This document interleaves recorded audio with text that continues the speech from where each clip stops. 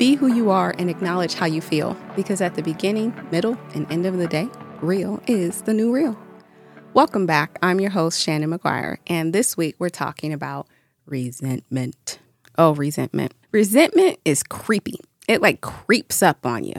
At least for me, it does. I'll use I statements and me statements. Resentment comes into my life and it just creeps up on my spine, up the base of my neck to the top of my head, and then just ugh.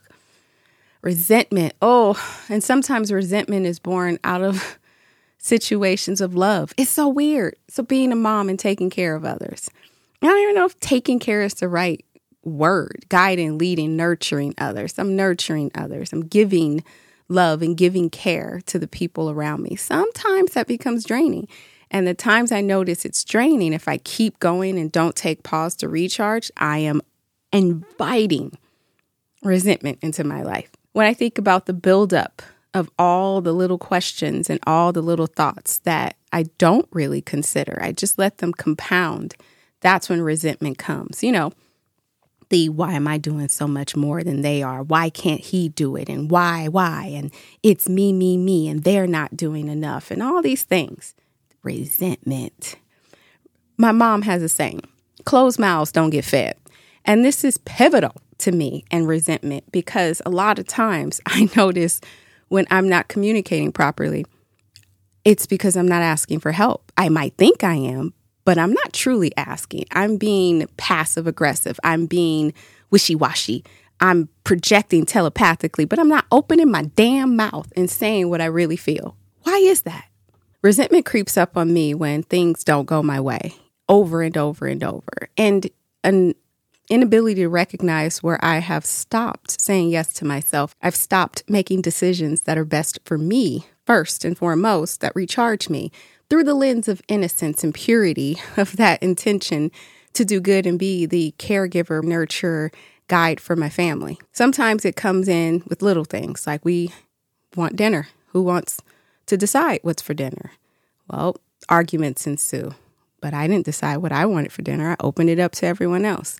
Cleaning up, saying you guys need to clean up, but then they don't. And I do it behind them and say, next time you need to, well, you cleaned up. And now you're chastising them because they didn't do it. It comes in all forms. Compassion can be a gateway to resentment.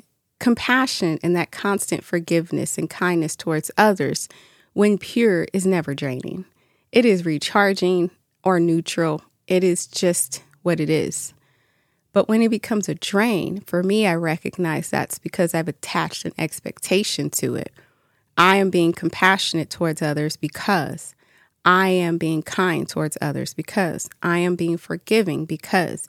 And if that because is ended with anything close to because I want something, it's not going to be good.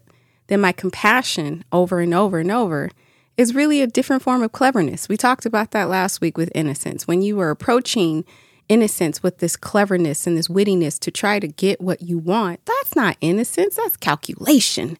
That's manipulation. So what does that have to do with resentment? Everything. Resentment can be bred from those unexpected expectations not being met. Said differently. My brain just went all over the board here. Let me back up. Resentment can be bred from expectations. When things don't go my way, then resentment starts to creep in. It's slow at first, and then it consistently builds. If I'm ever just spiking out in negativity because of something that didn't go my way, I'm aware then that I'm in victimhood. It took a lot of practice to get there. But just like anything, the muscle gets exercised. And so when I spike out into that resentment, I can go there and I can be fierce sometimes. So what I've had to learn to do is bring it back to understanding that no one owes me shit. I don't owe them shit either. Also bringing it back to, why am I doing this? Am I doing this and being a mom so that I could get something in return? Am I doing this and leading in business and community so I can get something in return? If I'm looking for a return, that's different than receiving. So that brings me back to the beginning of some of what we were talking about. Closed mouths don't get fed. Am I opening up with the truth and asking for help? Am I willing to admit I don't know something? Am I willing to admit I don't know what to do? Am I willing to admit I just can't keep going? I need help. I practice that shit daily now. Sometimes it's small and sometimes it's large.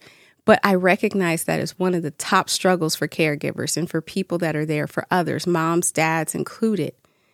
It's hard to ask for help, especially when you're the one constantly being the helper. Why? Many different reasons we can unpack later. But right now, when it comes back to resentment, sometimes it's self-imposed because I don't ask for help very good and very often. Well, that was the story I was telling myself.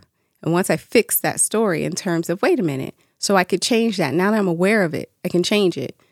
Now what do? Now I go ask for help. Can't do it alone, guys. Need your help. How can you contribute?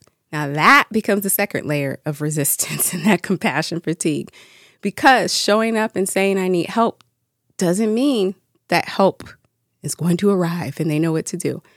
Sometimes people just don't know what to do and they may not know what to say and they may deflect right back on you. Sometimes people are in fads or victimhood and they can't see that they're in fads and victimhood while they blame you. Sometimes people just don't have what it takes. Sometimes people don't have what it takes to do what's necessary to help.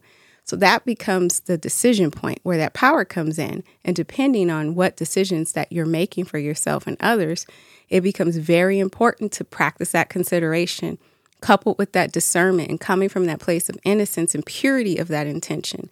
Not necessarily to do harm, but to be and be good. And joy, just observe you, super important.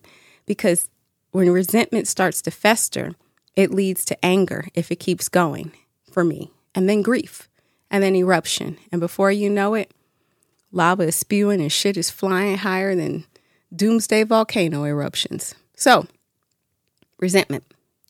That one can be really dangerous. That one can be a real challenge because it's subtle and sometimes it's explosive, but it's usually seeded by expectations. So consider, what expectations are you holding on to? Are there some draining, I'm doing this because I want? Or is it coming from a place of a burning desire to feel good and do good, which I label as innocence? Consider where resentment might be creeping up in your life. Consider where your compassions are starting to turn into fatigue. Because you don't get there overnight. It just compounds over time.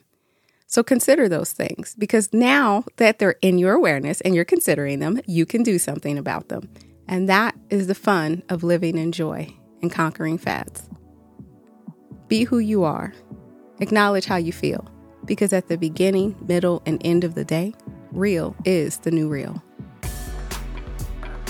If you enjoy these nuggets of mom wisdom, I encourage you to check out SupremeMoms.com, where you'll find tools and insights to help you live more days feeling good about being yourself.